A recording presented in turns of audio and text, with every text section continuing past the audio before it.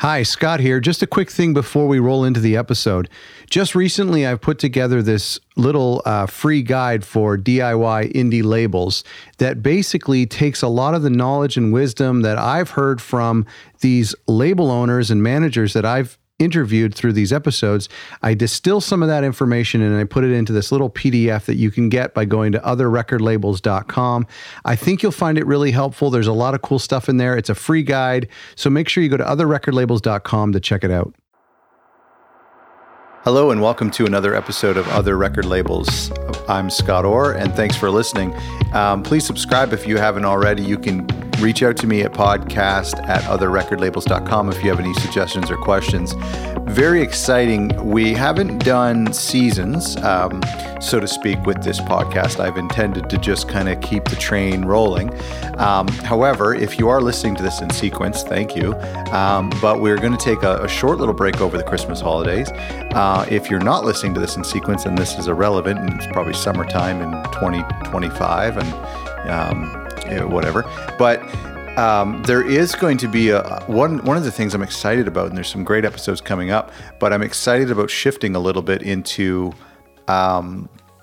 talking with some people at record labels, always, who have a little bit of more of a specific focus in their role. And we're also going to camp out on some more specific subjects, just in case you thought, wow, 16 episodes later, I feel like I know a lot about record labels. I'm going to stop listening to this podcast. Well, don't do that. That would be a really dumb move.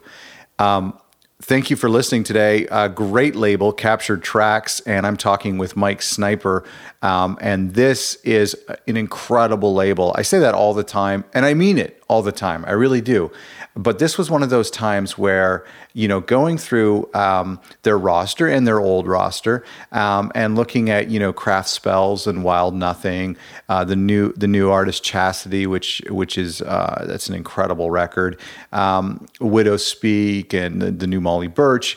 Just looking through this label, Mac DeMarco, of course, and just thinking this is such an incredible label. And this conversation is not one to be missed. Well, we actually talked about this on the podcast before, because we're a bunch of labels talking to each other and labels sharing information. And it's like the idea of competition between labels is so ridiculous because, there's never and it's not like we're two roofing companies. There's not like a music fan who is holding one record in one hand and the other and like, saying, sell me on which one I should buy. You know what I mean? The competitive nature of it is only very brief when, let's say, there's an artist that multiple labels want to sign. Right. Okay, that's fair. Yeah. That's about it. Once that's decided, life basically moves on. Yeah. I'm not aware. We don't really go up to bat, pitching ourselves. Right. We generally just say, here's our first and best offer, and we want to work with people who are excited with us. Yeah, totally. And, artists should definitely get the best deal they possibly can. But I just don't really go too far down that road. Right. I want things to just kind of start at an equal enthusiasm level. I want to talk about, obviously, we're here to talk about Captured Tracks. According to your website, the name of the label came from a self-released EP of yours that fans mistook it as the name of your label. Is that right? Sort of. Okay. Basically, I had a band called Blank Dogs, and it was a home recording project, but I had a band for it when I toured. And I had a bunch of songs that were a little bit more experimental than the typical stuff I'd release on records or 45s. And so I was like, well, there's enough here to make kind of an interesting tour CDR. And it was called Captured Tracks Volume 1. I don't know where that name really came from. It just kind of, I didn't really think too hard about names. Yeah, it's great. And then it was being assembled by my friends Cassie and Katie from Vivian Girls. They were putting together these CDRs. They were kind of cool looking CDRs. They had a silkscreen jacket and stuff. And so they were putting them together for me. And I was going to put out the first two 12 inches. And I was wondering what label I should call it. And then Cassie from Vivian Girls was like, why don't you just call it Captured Tracks? And that CDR could be That's kind of, so it was kind of accidental. Yeah. And so that CDR came out, and I wasn't aware at the time that would be the label, but that came out not on a label, but now it's kind of seen as our first release. Oh, okay. The volume 1. Yeah. Yeah. Oh, it's a great name. It's a really great name. So what now? Okay, so you wanted to self-release your own stuff, is that right? Like, how did the label form originally? Well, it wasn't necessarily a huge desire to release my own stuff. It was, I'd had a couple of really small labels that only lasted a little bit. One was a purely reissue label called Radio Heartbeat, and I had a partner in that, and it just kind of dissolved. And I had gotten more interested in current music again. I was kind of dissatisfied with independent music for the majority of the late 90s, early aughts, and mid-aughts. And then I started touring and hearing bands that I really liked again. And I was working as a buyer and pricer at Academy Records in Brooklyn. It was actually the same time that Caleb from Sacred Bones was doing the same thing there. We started our labels around the same time. Wow. So I actually put out a 12-inch on Caleb's label, and then I did a couple other records. And at that point, I knew enough about distribution from working at record stores and from touring that I decided, well, I might as well just start putting out new music that I wanted to release myself. Not only my own music, but other people's music. How did you know you had a knack for the business side of music? I had no idea. It was just a matter of how did you have the confidence? Well, I mean, I had some sense of, I guess I have a natural business acumen. Most of my family were entrepreneurs at some point, and just no fear, I guess. Yeah. Well, a big part of that is becoming an entrepreneur, is fully investing yourself in something with the possibility of failure. Right. It's the most important part of starting a record label, more so than obviously having a good ear and, knowing a good artist when you hear one and a direction for the label. But really, if you're not willing to invest yourself and throw yourself fully in it, then it's never going to amount to where you want it to be. There's very few situations where someone kind of, stays at a day job while also having a big record label. I don't know if it ever happens. Right. Right. It's kind of like you just have to take the plunge fully and invest everything to it. So I had saved up some money, and I was still working and still touring when I started the label. And then actually when I saw that it was getting to the point where I could live off it, I quit my job and I quit touring. So that must have been a pretty fulfilling moment. Sort of. I mean, in the back of my mind, I'd always wanted to have a record label, but it wasn't something that I thought would ever grow to what it is now. Because I kind of, post-college, I got myself involved in as many different things I was interested in as possible. So I was doing a lot of illustration work, actually. I went to art school. And so I was doing illustration work for shows and for artists, for record labels and stuff. So I did some work for Jay Retard and Dead Moon and Black Lips, stuff like that. So that was a little bit of how, at the same time I was touring in a punk band, and but I was also doing, I've always been interested in used records, and I always wanted to own a record store, and I was flirting with the idea of just being an illustrator, and I was kind of waiting to see which thing took off first. Yeah. One of the things I like about the record label environment is, and this is a question for you, is does running a record label allow you to kind of play in all those different little sandboxes? It did at the beginning. I mean, I did most of the layout and flyers and all that kind of stuff myself. Then, as time goes, now we're a large enough company where I've kind of sourced myself out in terms of employees and what everybody else does. Right. Now we have 2 designers on staff. Wow. We have 3 project managers, a product manager, finance manager. We have, we have like a staff of 13 now. So, wow. Congratulations. Thanks. Yeah, it freaks me out all the time. But I mean, that includes things that are tangentially related to the label too, like the shop and Sure. the warehouse. Yeah. But I mean, yeah, I mean, I've actually tried lately to try to get back into that, the creative aspect of, because I mean, the weird thing is once you get to this point, as a business owner, not only as a label owner in the music industry, but I mean, I talk to other business owners, and at some point it almost is where when by the time something gets to me, something's wrong, you know? Okay. Yeah. Yeah, that's So right. I'm dealing with damage control all Sure. the time, or hey, we don't know what to do at this point, or there's some kind of the fire to put out or something like that, or I started the fire maybe. Right. And so, you know, I'm trying now to get invested back into the more creative aspects of the job. The fun stuff.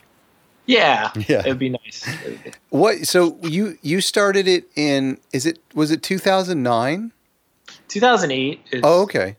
Oh, well, happy anniversary. Yeah, it's our 10th anniversary. Oh, So, that's great. We started announcing. You know what? I'm going to talk about that a little bit later because I did see some of the repressings and the pressings that you have announced. But what was the I think it goes like Mexican Summer, then Sacred Bones, and Us. Oh, it's like each year is a 10-year anniversary. But we each have like 6 months on each other or something like that. But sorry, go ahead. It's a huge accomplishment. Do you feel it? Are you proud of it?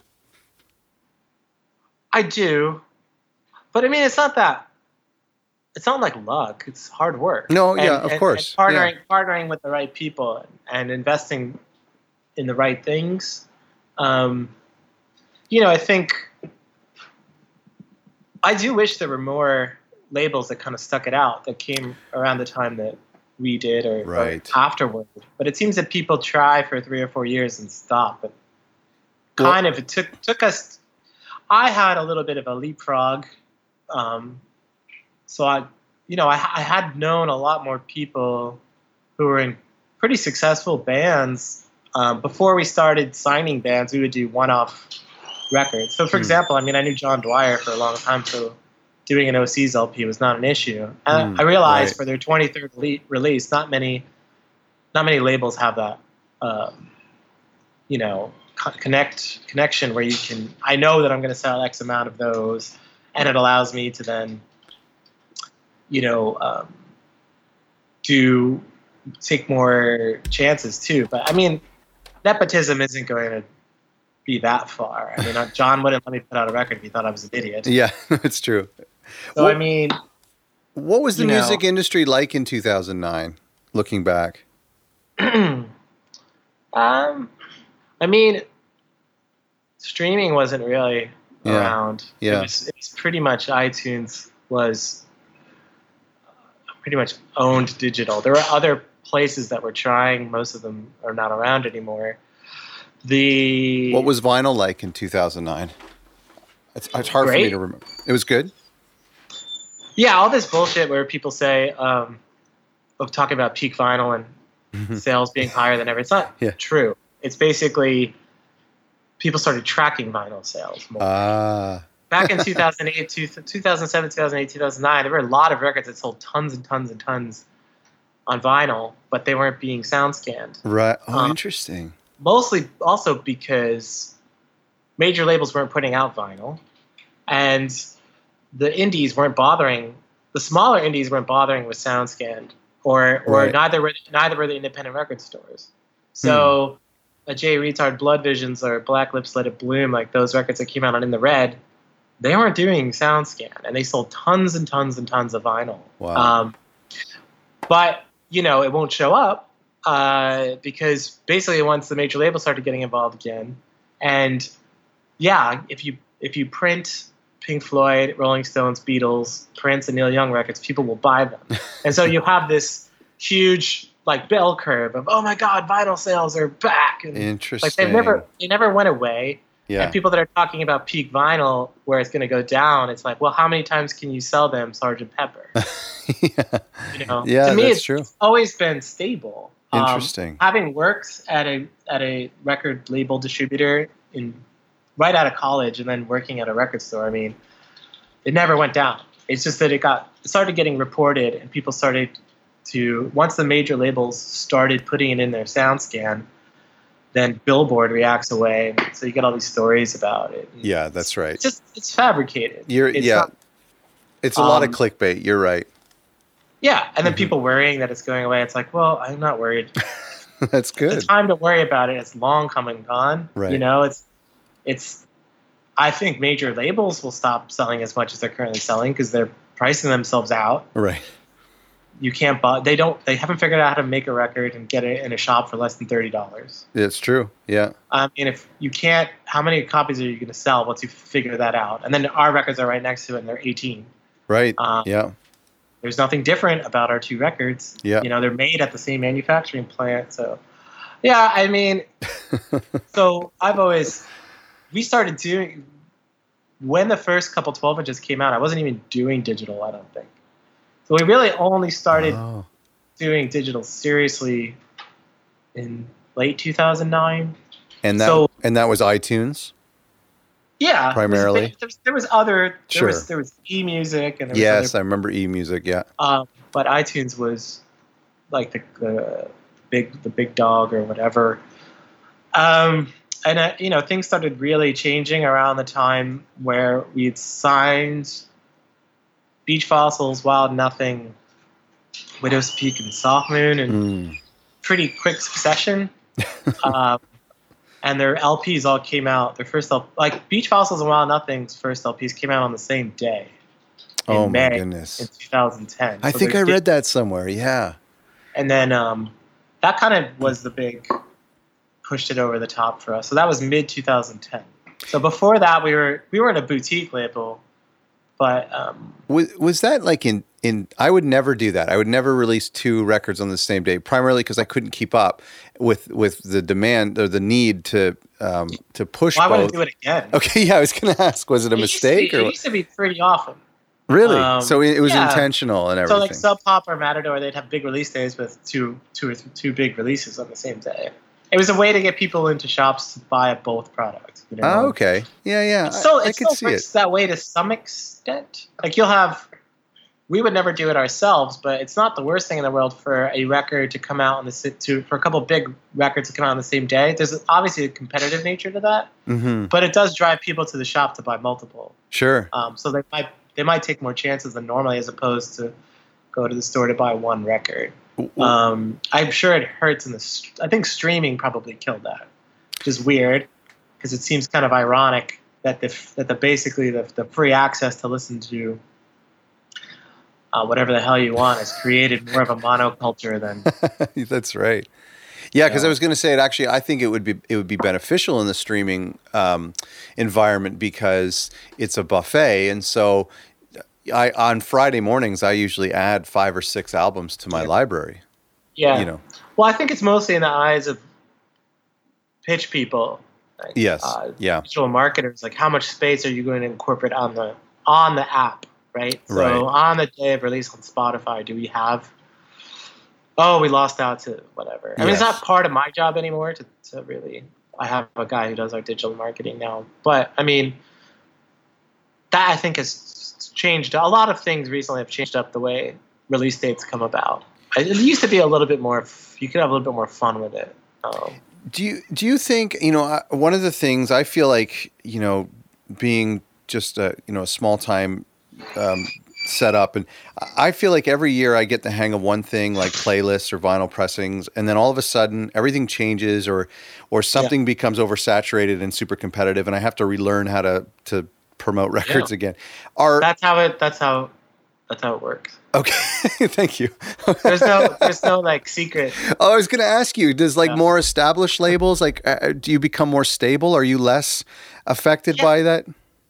Well, I mean, my frustration, I wasn't frustrated at them, but I had frustration with the fact that Matador and Domino and Sub Pop and all these labels that I really respected and looked up to had this vast catalog that they could rely on forever, essentially. Yeah. And so if in our first couple of years of existence, I couldn't not everything had to be every release had to work in the scope that we saw it fit and cost the exact amount that we had available. Right. Because I didn't have the luxury of Pavement albums or anything like that in my catalog that are just constantly evergreen. And yes, yeah, that's a hard part of growing a label. And they had to do this. They had to deal with the same stuff. I'm not saying that they don't deserve it because they not work to make that catalog, but it was definitely a struggle for us. And only recently have we really felt the benefits of the catalog.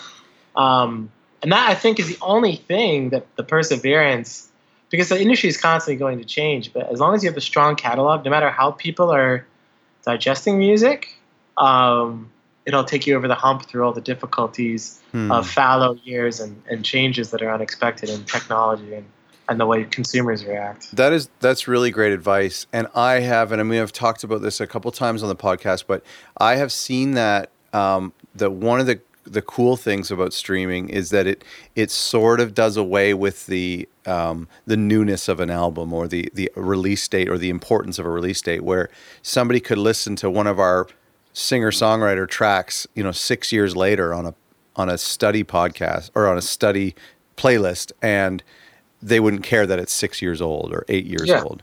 And I think that's great. Streaming and sync licensing, if you're lucky enough to get it, those are both things that are beneficial to in that way. Okay, so according to your website, your first bands who were unknown at the time, you said Wild Nothing, Beach Fossils, Soft Moon.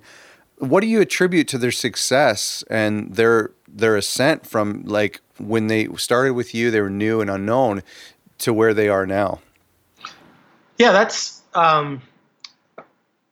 was a two-way street. I mean, I for that period of time, I just had a lucky ear that was not only, it was like the second wave of this indie rock renaissance, right? So from the late 90s, when you had the Strokes and the Walkmen and all that stuff that was happening in downtown New York, and then you had what was happening in Chicago with post-rock, I felt that the early and mid-aughts, while there's some exceptions, it kind of got a little stale, and there was not enough punk or I don't mean like punk rock. I just mean there wasn't enough. It was all too kind of formulaic and a little too nice, right, in a weird way. And there was other kinds of music had come and taken up what kind of like what's happening now again. It's a cyclical thing where other forms of music come in and take the most exciting musicians and people who follow music. They got into noise and underground hip hop and house or techno or what have you. And then around 2006, 2007, I found that indie rock kind of got a little bit influenced from the garage and punk scene, where there was this confluence, bands like Tyvek and Times New Viking and Jay Retard and Black Lips that were kind of hovering in both areas and still touring small DIY spaces. Then you had all these bands spring up in all these different towns. So like Atlanta there was Black Lips, but then there was also Deer Hunter, and New York kind of had the scene that was Woods and Crystal Stills and Vivian Girls, and, which sprang out of, there was already a space for that music that Todd P. had helped create with all the DIY spaces, and when they were doing shows for DFA and mostly noise artists and stuff. Those two scenes kind of merged.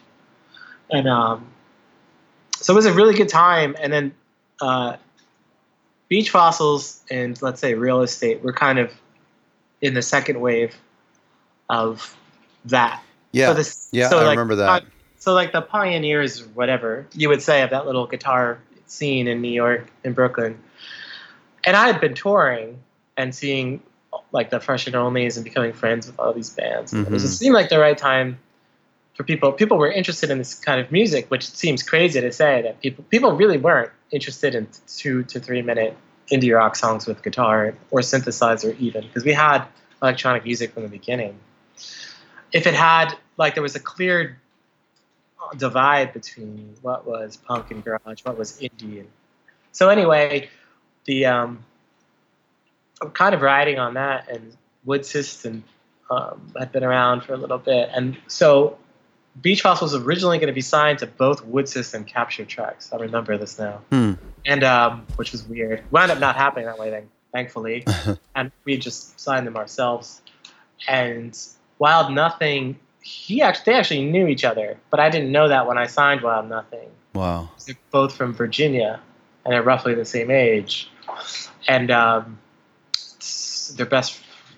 girlfriends were each best friends. It was weird, and it was just happenstance. Yeah. So I think Pitchfork was a little bit late to the party on all that stuff, right? So they didn't even give Let It Bloom or Lead Visions a formal review till well after they came out, and they kind of caught up with Time Zoo Viking and Tyvek. So they were looking for what else is there, and that's kind of Real Estate and Beach Fossils and Wild Nothing all came in around that time. And then I just kind of like, well, it's great that people are interested in this kind of music that I'm interested in. So I just thought I'll just sign more bands that I like because it seems to be working. Mm-hmm. And so Soft Moon and Widow's Peak, although they don't sound exactly like those, I thought could fit in. Yeah. And kind of opened up from immediately that we weren't going to be. I mean, it's stupid to say that if you're a fan of Soft Moon, it's impossible to be a fan of Wild Nothing. I'm not saying that it's like, wow, they sound so different. But like we tried at the beginning already to have it be a little bit more open-ended. You're talking about a little bit about like this boom in like indie guitar music. It's reminding me of this, and we were already kind of debunked one story of the death of vinyl or the peak of vinyl. But there has been like a dialogue of the death of the electric guitar that's happening in the last like couple of weeks. That's so ridiculous. Okay. What are your thoughts on that? I feel like saying the death of the cello. Right. Like, how can there be the death of an instrument? Yeah. I don't care. I mean, it's just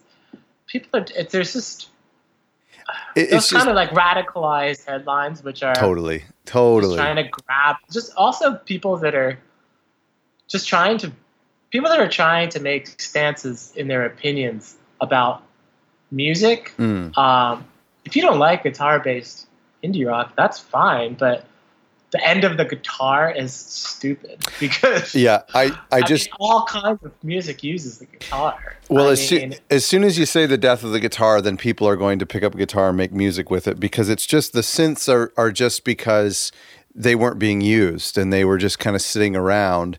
And so if there's, there was a time when people thought that no one would ever use analog synthesizers. I think they were thrown in the garbage, probably. So it's just. Yeah. It does. It's just that as you stick around the music scene long enough, you just notice that everything is cyclical. Right. This is right now what we're going through is very similar to me to, let's say, the late 80s, where the underground scene was kind of, you had bands like R.E.M. This is like pre-Nirvana, right? That were kind of becoming huge rock bands who came from the independent music scene. But also this strong desire for underground bands to cross over. Whereas before that, and also in like the mid-90s independent scene and the 80s independent scene and the mid-aughts independent scene, we're all very much happy to be independent. And the artists, and the labels, and everyone were happy to carve out their share and make it what they want. And then every 10 years or so, this happens where there's this strong desire, there's a hatred almost, for the sounds of whatever independent music are, and to say that commercial music is better for whatever reason. And, that's where we are right now. I mean, I feel like, it's almost like we're back in the pre-rock and roll era. Not because... Yeah, Tin Pan Alley. Yeah, it's like Frank Sinatra and Mitch Miller. Like Patti Page. Yeah. Where you have they're kind of the Kanyes and the Beyoncés of their day or whatever. I mean, they're talented artists, but it's people buy into their personality, and they're also in movies, and it's this cross-social thing that's not really related to youth Yeah. at all. Yeah. Whereas it's not a youth culture. The current music culture is not youth culture.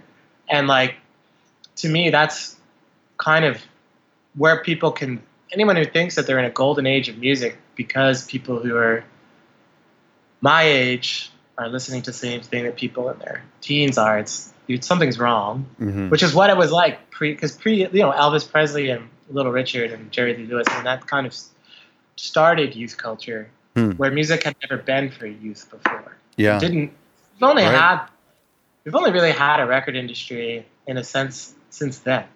And really LPs only Totally. 60s. So I mean, yeah.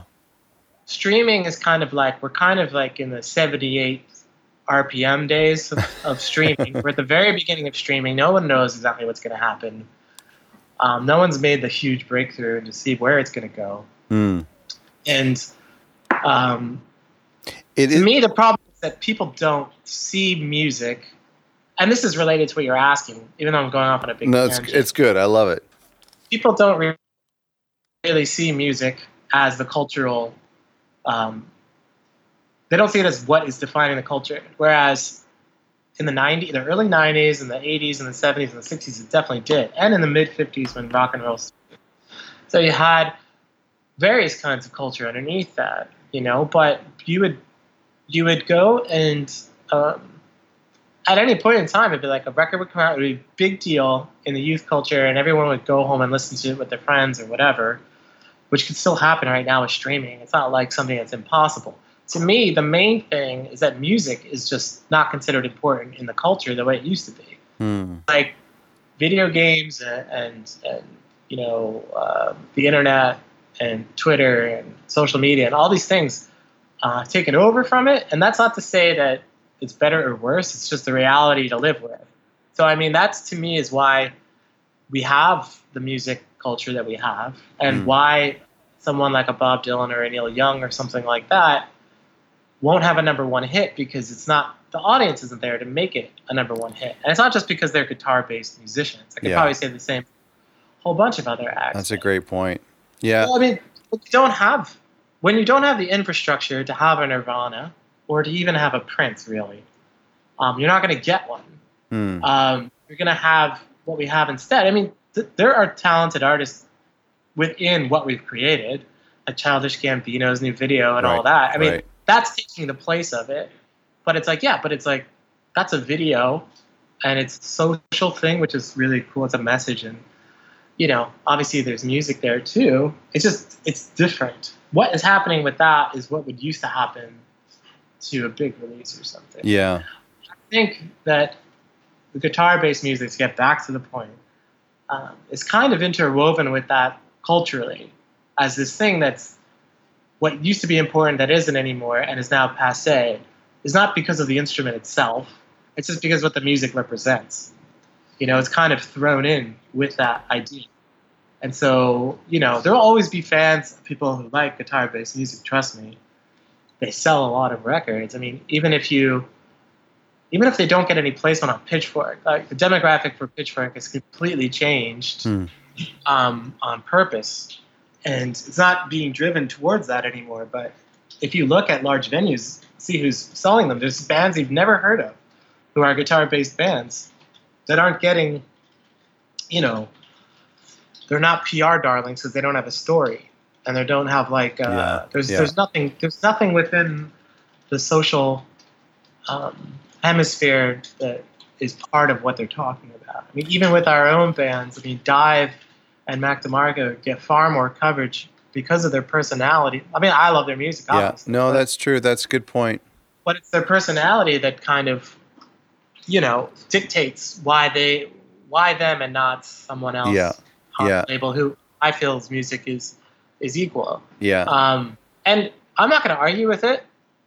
These private companies are allowed to talk about whatever the hell they want to talk about. It's the readership doesn't seem to want to veer elsewhere, which I'm surprised with. Being someone who came up, I'm a Gen Xer, and I came up trying to find music magazines and trying to staying up for 120 minutes and listening to all the college radio I can and tape trading, and remember back then thinking like, "Man, one day there'll be a technology where everyone can listen to whatever the hell they want. It won't be so difficult to hear about this stuff." And here we are, and the irony of that is that it's gotten probably even worse because That's interesting. Yeah, good point. you used to have. I was reading an article which was really funny. I think it was either Joe Strummer or maybe not Joe Strummer. Maybe it was like Rob Halford from Judas. Anyway, they were complaining about like, oh, it sucks. Like if you don't get a good review in Sounds, Melody Maker, or NME, you're screwed. It's like, oh my God, there used to be 3 places. You know, there used to be 3 places. And that's just in British press. So you also had like Cream and Rolling Stone and all these places in the States where, and of course, college music ratings would matter and all that kind of stuff. And the scary thing about it is, to me, and it's not to turn it into an episode of Black Mirror or something, but once we've put the limitless opportunities for people to listen to whatever the hell they wanted to listen to, it turns out they want to be steered more towards what to listen to, which I found it's kind of terrifying, but interesting, yeah. But I mean, this is the world we navigate, and you have to find your way around it and find your audience. And until someone figures out, I don't even know if it will be a website, but what the next Pitchfork will be. I mean, currently it's basically YouTube and Instagram. Yeah. Have, because Pitchfork aren't really, their directives aren't what they used to be in terms of what I assume goals are and stuff. And the problem is that it's not their fault, but no one came up to like try to offer a varying opinion and do the same thing. Why can't there be 4 websites or 5 or 10 that have a following, that are like premiering 10 tracks a day and giving reviews to 5 albums? It's a pretty easy formula to follow. Yeah.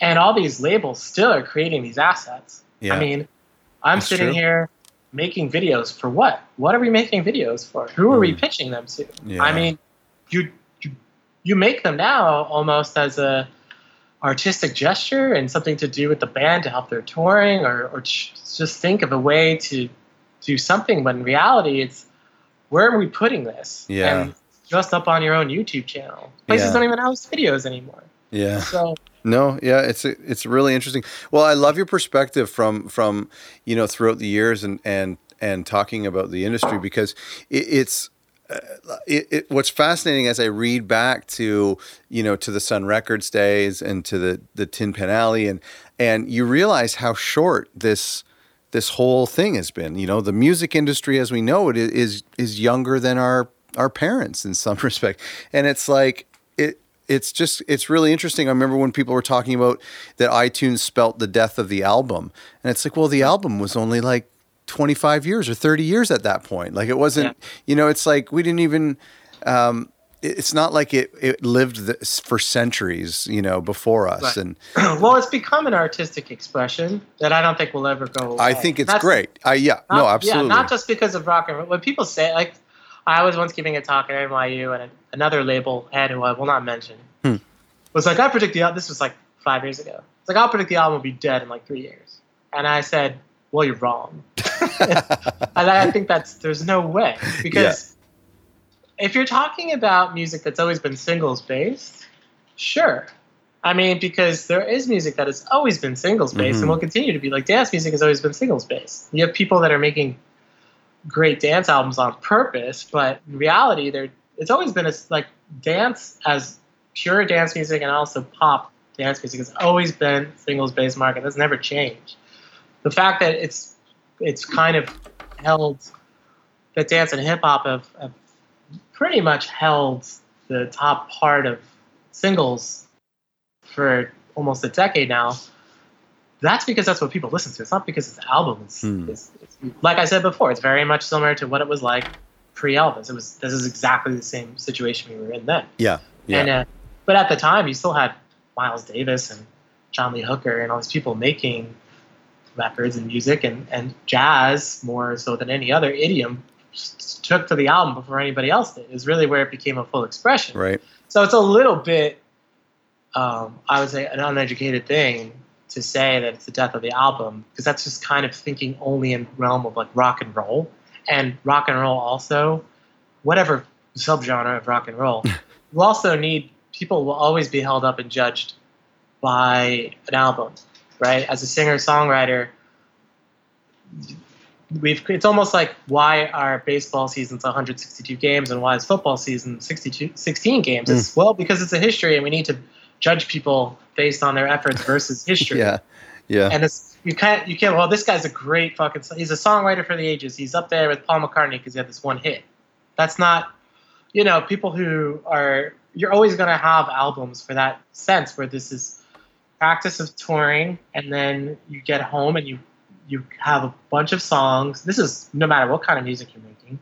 You go into the studio and you make your next 10 to 15 songs. You choose what the album's going to be, and then you go promote it, and you try to make the most artistic expression of that last year you had as possible.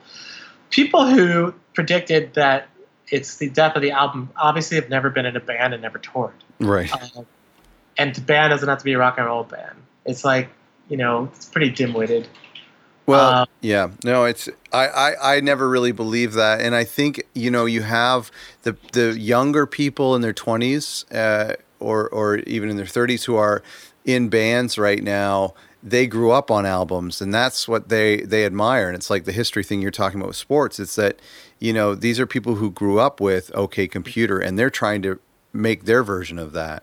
Yeah, right. Well, that's another subject. I think that on the converse side of that is crowdsourcing and the ability for anyone to make a record and release it. It does have a negative effect on especially guitar-based music. The vetting process of independent labels and self-releasing, having it cost money, did do a lot of damage control.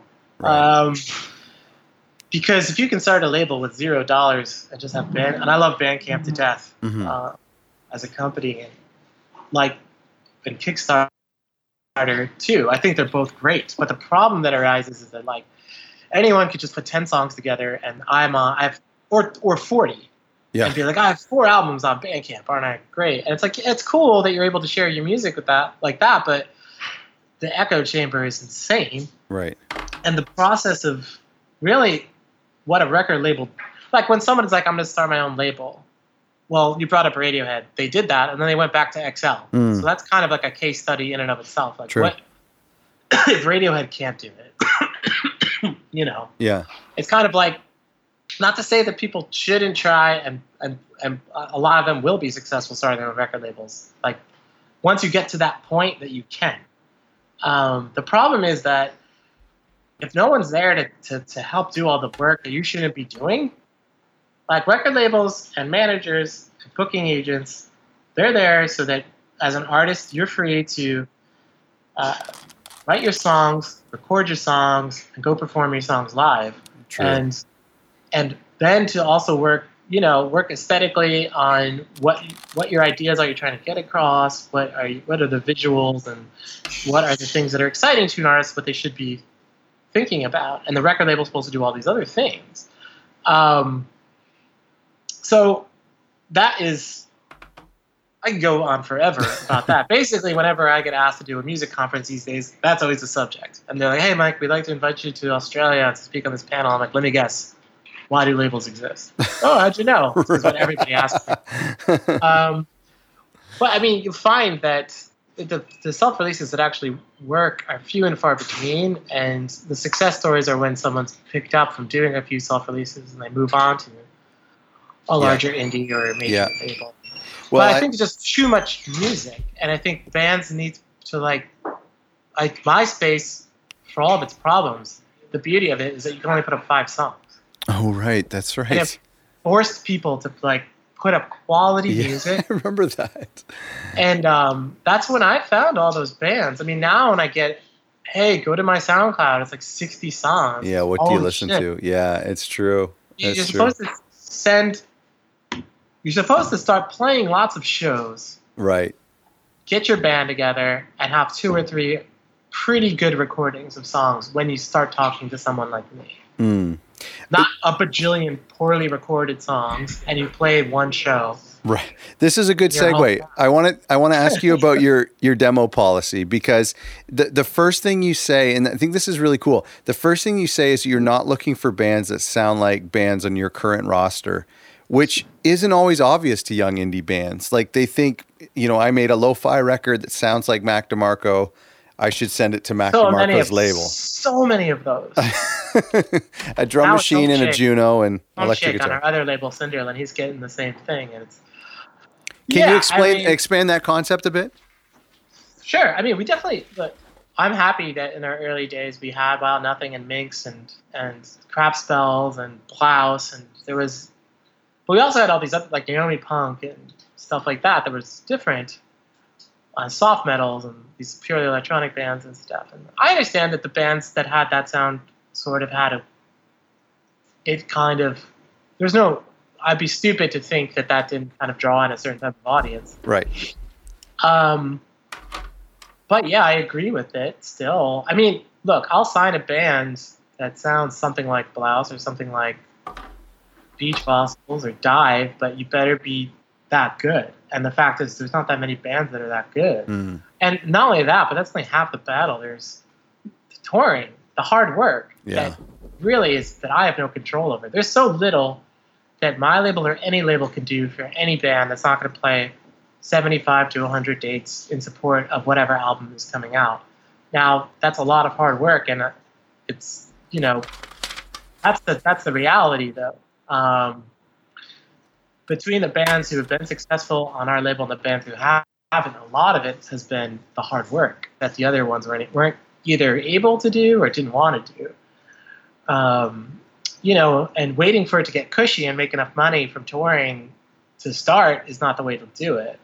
And I think that, I had lucked into a bunch of hardworking bands. I had no idea that Wild Nothing or Beach Fossils.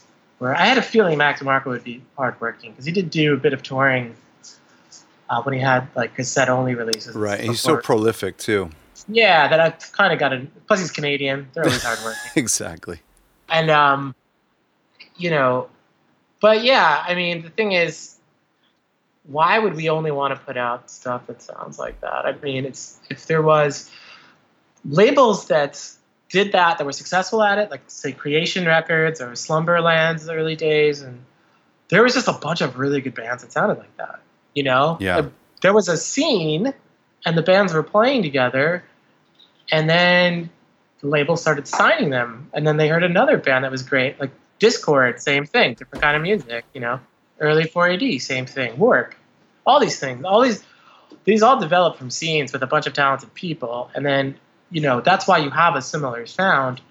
The fact of the matter is, I just don't think there's that many bands that are that strong making that kind of music. I think I had the best ones, or amongst the best ones. Right. Like during that, like I wish we had Real Estate, but that was like, that's like one of my, and Kate LeBon, like Kurt Vile. These are people who I really respect as musicians that like would totally be on my label at that time, had I gotten to them before these. Well, they're doing just fine, so I'm not worried about it, obviously. Yeah. But I mean, like that, those were the bands that are kind of to me, like, of the same scale. And I don't think anyone slipped under the covers, so to speak. No one came and went and weren't signed because their music was either amazing or they didn't put in the hard work of touring. Somebody might have put together. I have albums I put out that I think are great. People never toured, so what are you going to do? Yeah. Well, I was really. I mean, I was interested in that demo policy thing because it's. I mean, I've seen it before too. It's like we're kind of a small folk singer songwriter label, and so I find myself when I'm looking for something for us that's next, I want something that's different. I want something that is like, an electronic singer-songwriter or, something that may be more experimental or drone. And, it's... No, I hear you. Yeah, you know what I mean? You don't get the good demos from those. I would love to put out, a purely experimental record, but I have to do all the footwork to find a really good one. I mean, I love that kind of music. I listen to it all the time. Just check my other label manufactured recordings for the reissues we do there. We do everything because I like everything. The fact of the matter is I don't get those demos. Really? You just get Mac DeMarco demos? No, I mean, we've done a lot of... We have signed artists off our demos recently. I mean, it's a great policy. I mean, when people read through it, that's just the first point, but there's some really, really great points in there. We signed Molly Birch and Lena Tolgren were both signed via demo submissions. That was less than 2 years ago. Wow. And to me, they don't sound like anything else on the roster, either of them. Now, they're both female singer-songwriters, so they tend to get lumped together, which is so lazy. It drives me crazy. Right. Yes, it's true. They have nothing in common other than they play the same instruments. And I'm really... Whatever, that's a whole nother story. I'm seriously amazed. Last week when I was going through your catalog, how many of these records I've come across myself over the past few years and loved so much. I was thinking All Yours, Nausea is a huge record. I love Craft Spells, the Wild Nothing stuff. Like, where do you we were talking about demos and a little bit of MySpace. Where did you normally find some of these bands? Well, MySpace at the beginning was amazing. It's funny to say that. But, yeah. Because when I started the label, I very quickly planned out 10 to 12 releases, and they did well. And so we started getting, that's how I found out about Beach Fossils and Wild Nothing, and Soft Moon, because I started getting ads. Basically, somebody would, you have 33 new ads, and then you look at them and see who's actually music artists. And if I liked the name enough and I liked the image they had, I would go to the page and check it out.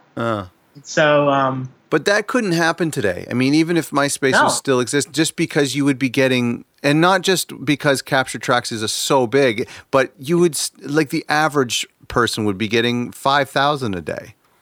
Yeah. And everyone has a band. Everyone, Well, because now you can, everyone now knows how to home record. Whereas there was still a novelty to it in 2008. It must be hard to be discerning then, is it not?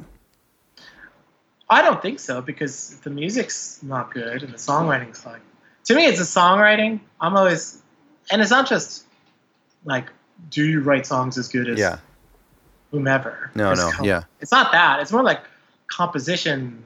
Because Soft Moon, I never considered, he doesn't like sit down and write a song. He's composing electronic music, let's say like dark electronic music. And the composition is there for the music he's trying to create. It's successful. And aesthetically, he already knew what he wanted to do. For me, I'd always respected labels that had a clear aesthetic in terms of what they look like 4AD early on, where all the art looked the same in Sacred Bones. And I respect that, but I knew Capture Tracks, I didn't want to do that. I wanted it to be open-ended in terms of basically we're a service company to see through your aesthetic, right? So whatever vision you have for it, with our tweaking and bringing in people to clean it up and everything, and we like a lot of part of the deciding who to listen to is, do they have it all figured out? Like, the songs are good, the recordings don't matter that much. So it's the songs are good, they seem to have something figured out in terms of what their vision is, and they have their own thing. So like Lena Tolgren, for example, I mean, we opened up her demo, we liked the songs, and she posted up a pretty haunting DIY video of herself just performing with an electric guitar, and it was like, oh, this is clear to me. We know what to do. Yeah, right. And with Molly Birch, did this like amazing rendition of, these are Patsy Cline or a Tammy Wynette song where, just her voice was like, oh my God, this is like a next level voice. And she's like writing her own material. It's kind of rare where you have somebody with a knockout voice that's also composing. Right. You tend to have, it's very rare where someone is sort of where you have that raw talent of songwriting, which is, doesn't matter how long you know your instrument. Like, you could be, like Jimi Hendrix is the best one of the best electric guitar players of all time. People don't give him credit for what an awesome songwriter he is. He's one of those guys that had both talents. Neil Young, same thing. People forget how awesome of a guitar player he is because he's such a great songwriter. These are people that have both abilities, which is really rare. Yeah. So when you find somebody like that, you kind of just like, I'm not going to fuck with this. Yeah. She knows what she's doing. Are you involved with the recording process ever with the records? From an A&R standpoint, we'll make suggestions on early albums with whom to work with, generally based on where they are. Right. So, I mean, a lot of those early recordings, we did a lot of work with Jarvis Tavernier because we trusted him and he was nearby and he did a good job and everyone was comfortable working with him. So that was when a lot more musicians could afford to live in Brooklyn. Right. Are bands sending you like mastered records and you're signing them, or are they sending you demos expecting to re-record? Very rarely. Which one? Very rarely. What do you mean? Very rare. Like mostly we're getting demos. Okay. Molly Birch had almost an entire album recorded. It wasn't mastered yet, I don't believe. Maybe it was. But it's very rare. Yeah. Someone's at that point already. The sad thing is with Bandcamp is that I've found that, you know, these people will make like a beautiful record in their bedroom or, you know, in a local studio, and then they'll upload it the next day to Bandcamp when it's like, oh, I wish you'd showed me that, you know? Yeah, no, I have the same. Yeah, it's kind of frustrating. I think that actually happened with, we were talking with 6131 Records, and that happened with Julian Baker's first record. She had put it up in like December on Bandcamp, and then they found it and then called her and she took it down, and, you know, the rest is history. Let me ask you, so you're coming up on 10 years. I saw something about the repressings that you guys are doing. Yeah. That's something you're like slowly rolling out? Yeah, it's more or less some catalog items that some of them are out of print, and they're getting a little bit of a repress on a nice new color and stuff like that. That's fun. Are you doing anything else? Any big celebration? We're doing tours. So which we're focusing on our young and upcoming artists. So we're doing the show, and Brooklyn Brewery is hosting with us at Rough Trade here in Brooklyn. That's going to be B-Boys, which is a local band, Wax Chattels, who we're excited about. They're a band from New Zealand. It's going to be their first U.S. show. And this band Gel Set, who are on 2MR, our sister label, our electronic label. Okay. So that's like a show. And then there's the tour, which is going to be Morn and Chastity. They both have albums coming out at roughly the same time in June and July. So we're calling that the CT10 tour. Oh, great. And there's another tour that we kind of have planned, but where we haven't announced it yet because there's a lot of stuff to work out, the details and stuff. But I decided not to do a big festival thing because it's just too much work. Yeah. And it's only been 5 years since the last one. Right. So right. It's just kind of like, you can't do one every 5 years. It's just kind of, that's ridiculous. I recognized a lot of the albums on your label, mostly from the artwork. There's a lot of, and you talked a little bit about how you were an illustrator, but there's a lot of covers here that have stood out to me over the past few years before I even kind of put the connection together that they're all on the same label. What role does album art have with your label? Because is it like a coincidence? Because all of your albums have such great art. I'm looking at the Bandcamp, and they're phenomenal. Well, a lot of the people that work here, including myself, worked at record stores. Mm-hmm. And a lot of the artists that we work with have a visual background, but also we have two very talented people that do design and layout with us. And I'm really picky and persnickety about what an album cover is. So yeah, me too. I have the final say from the GM perspective, if it's all right or not. But we all have ideas about what the album cover should be like, and of course the artist has final say. Yeah. But I mean, yes, I think because we all come from a record store background, we're very, very into what it will look like when it's printed on 12 by 12, as opposed to what is this going to look like as a little square on a computer. And it's like, nothing bothers me more than font being too big and stuff like that. That's part of the digital age, you know. Yes. If you look at an older record, I mean, all the font is tiny. Yeah, and I like it that way. Yeah. Or hand drawn, or yeah. Exactly. Yeah. Yeah. I mean, I think that's why. But we think what is going to stand out at the record store.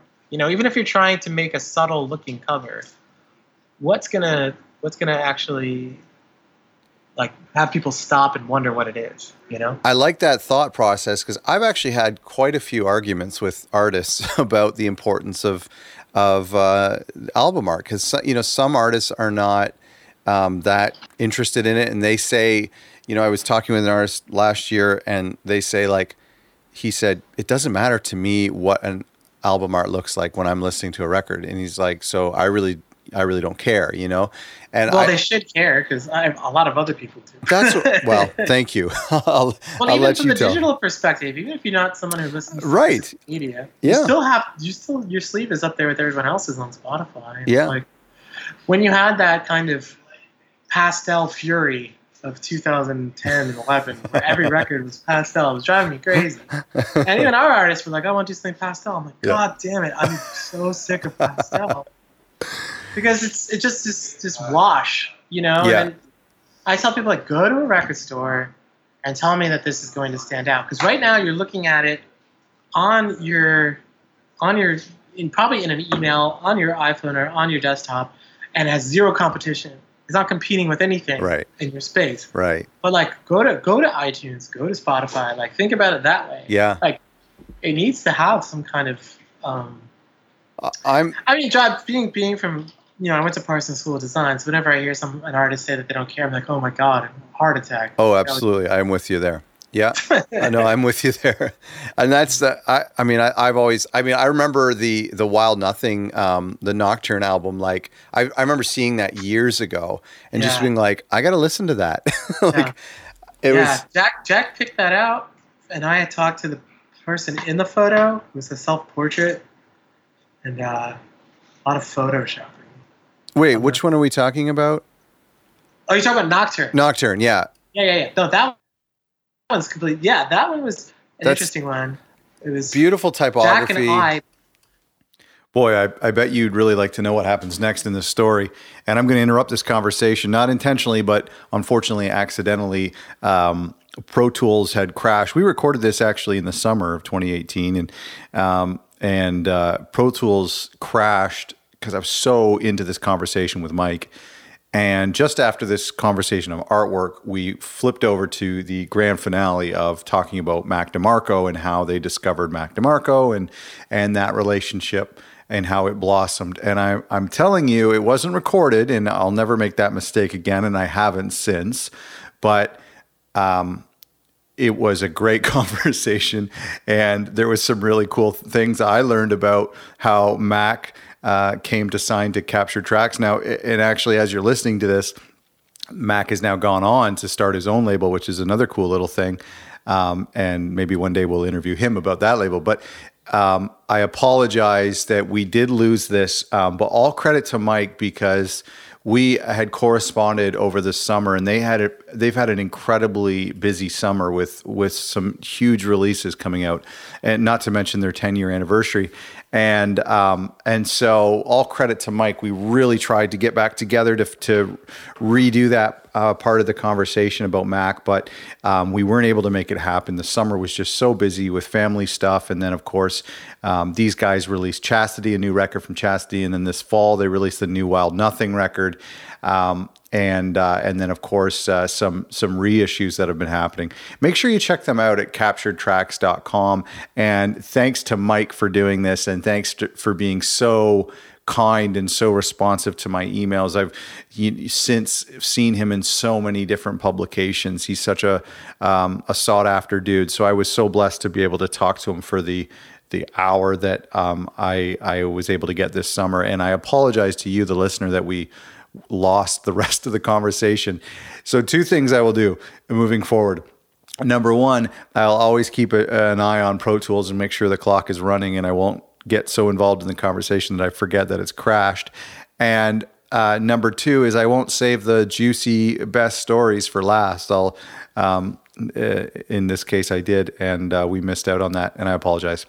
Thank you so much for listening, and please check out our sponsor. It actually really, if you're interested in learning more about how to further your career as an independent artist, as a DIY artist, or as a DIY label who promotes records, check out ebook.otherrecordlabels.com. And that's something, checking out Mike Warner's book, I think would be really beneficial. And it honestly just helps us as well. The coupon code is OTHER. Thanks for listening.